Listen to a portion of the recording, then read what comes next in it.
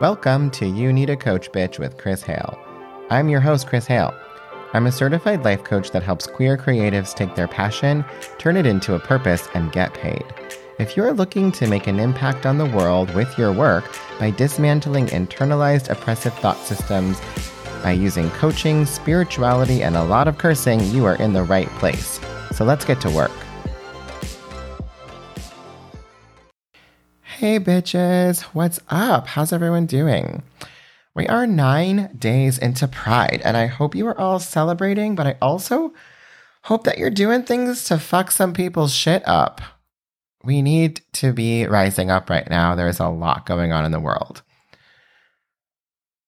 As for me, quite frankly, I'm feeling a bit scattered and off this week. I was in LA for a wedding over the weekend, which was amazing, but it was a very quick trip, and I'm still recovering from the fun and the time difference. So today, I want to talk about something that Pride really is all about, and that is belonging, and sometimes the lack of belonging that we can feel both as queer people in the world, but also within the queer communities. Having the opportunity to coach so many people across the Q+ spectrum, one of the things that comes up a lot is enoughness, especially when we don't fit neatly into boxes or at like one specific end of the binaries. And this has definitely been my story, or at least the one I've told myself. I am a biracial, Black, genderqueer person. Where do I go? Who am I? Who are my people? Where do I belong? I think that I've spent my entire life trying to answer this question. And no surprise, I was looking outside of myself for the answer.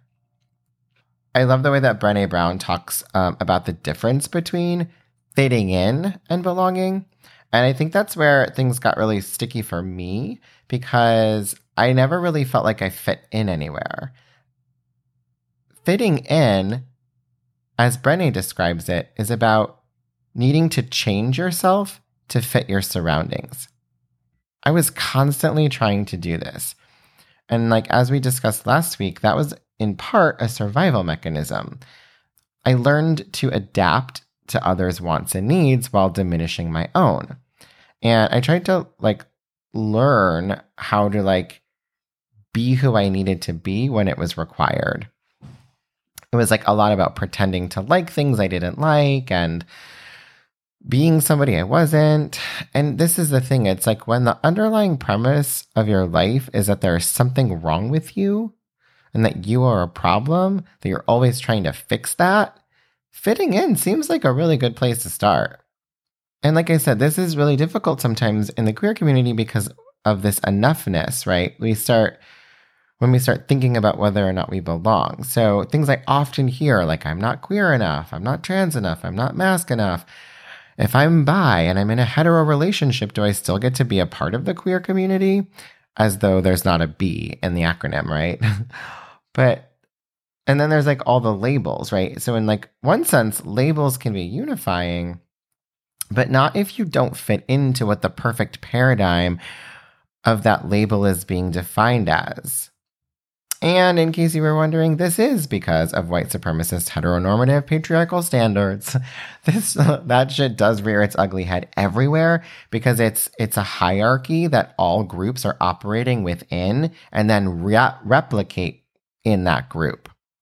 So because of this, a lot of us stop trying to fit in, right? Because it becomes exhausting. We're like, fuck it. I'm never going to get the acceptance or approval I'm looking for, so why bother trying? This is a problem, though, because a sense of belonging is really crucial to our well-being, right? We are pack animals. We are meant to live within a group. It started as survival, and then it's extended much past that we've adapted to that need to sort of have a community and a group to exist within. But again, when we have tried and failed for so long to fit in, we give up. And we can often become even more isolated from others because it stops us from actually seeking out belonging. And I think a lot of creatives, that's why I love the work that I do working with queer creatives, because it's all connected. Creatives can relate to this because, the messaging we're getting, we often see like the artsy kid depicted as like strange or an outsider. And like for me in movies, dancers were always shown as like being these like really focused, like high achieving, neurotic people who were like so focused on their goals that they didn't have time for other kids at school, that didn't understand their drive. And in our society and our culture, choosing a creative path is seen as like divergent from the mainstream in most ways. So that's kind of what we're dealing with, just coming into things. But belonging, if we're not going to go for fitting in, if we're not going to go for, right, seeking approval from the group, how do we cultivate belonging? What even is belonging? So Brené Brown describes it as feeling like you are a part of something bigger than yourself while still having the courage to stand on your own. And I think a lot of people do find that in the queer community, but there is also this tendency for us to like seek out approval in place of belonging. When we belong, we are part of something where people want us there. And when we're fitting in, it really like doesn't matter either way, right? Like we could be there or not be there. And the reason is because we aren't really adding anything to the conversation. When we show up authentically and contribute to the energy from our own experience, we elevate the conversation. When we are trying to fit in, we just uphold and fan the flames of the same old shit. So how do we get there? It's a very good question. We start with cultivating a sense of belonging with ourselves. I know for me, I found that I didn't even belong to me. I was working so hard to eradicate the parts of me that I didn't like, and I was devaluing my uniqueness. So the shift for me was realizing that if I wanted to have that sense of belonging, I needed to first belong to me, accept me, validate me, and then I could create belonging wherever I was. Belonging would then come with me into every situation.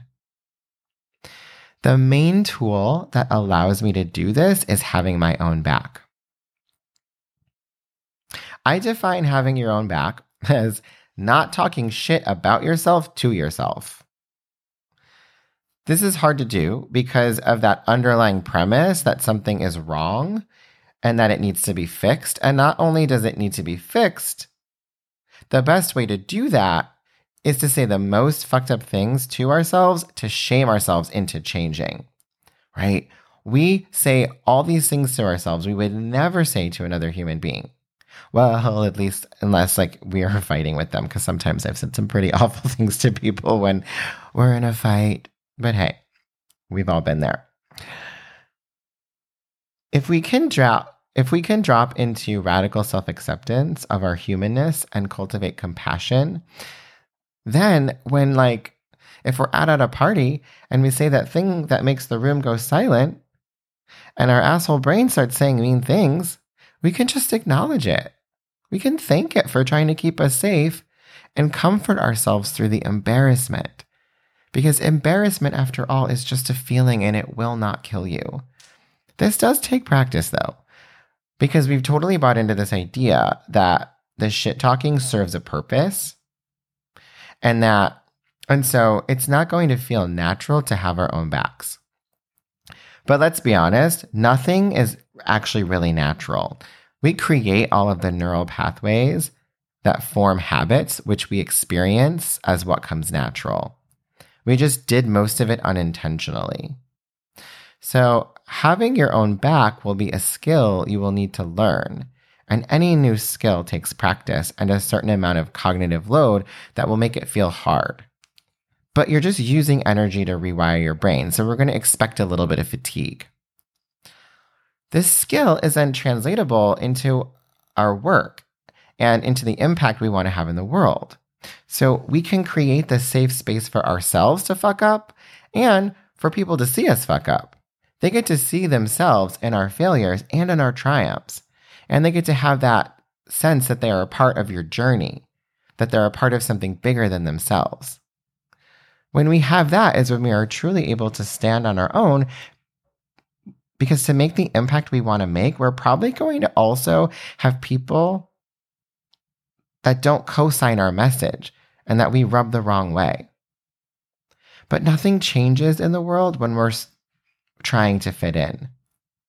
We don't create the art that really speaks to people because we're too afraid to actually say anything with it. When we first belong to ourselves and open that up to others, we give ourselves the strength and resilience to withstand the haters, because we know that we are not just in it for us. It's about something so much more. So when we bring this back to like being in our own communities and whatever your identities are, and in the intersection of all of your identities, first think about all of the ways that you're telling yourself you don't belong. And realize when you start thinking about all the things that you need to change about yourself, that what you're actually doing is telling yourself how you can fit in versus how you can belong. Next, really decide to belong to yourself. Go all in on you. Pump yourself up, right? Be your own biggest fan. And then make the effort to challenge your own brain when it starts shit-talking you. Have your own back. If you can do those 3 things, then you really will cultivate that sense of belonging that is rooted in you, that you can then bring with you anywhere you want in the world. All right, y'all, have a great week. If you are loving what you're hearing here on You Need a Coach Bitch, please subscribe, like, and share with your friends.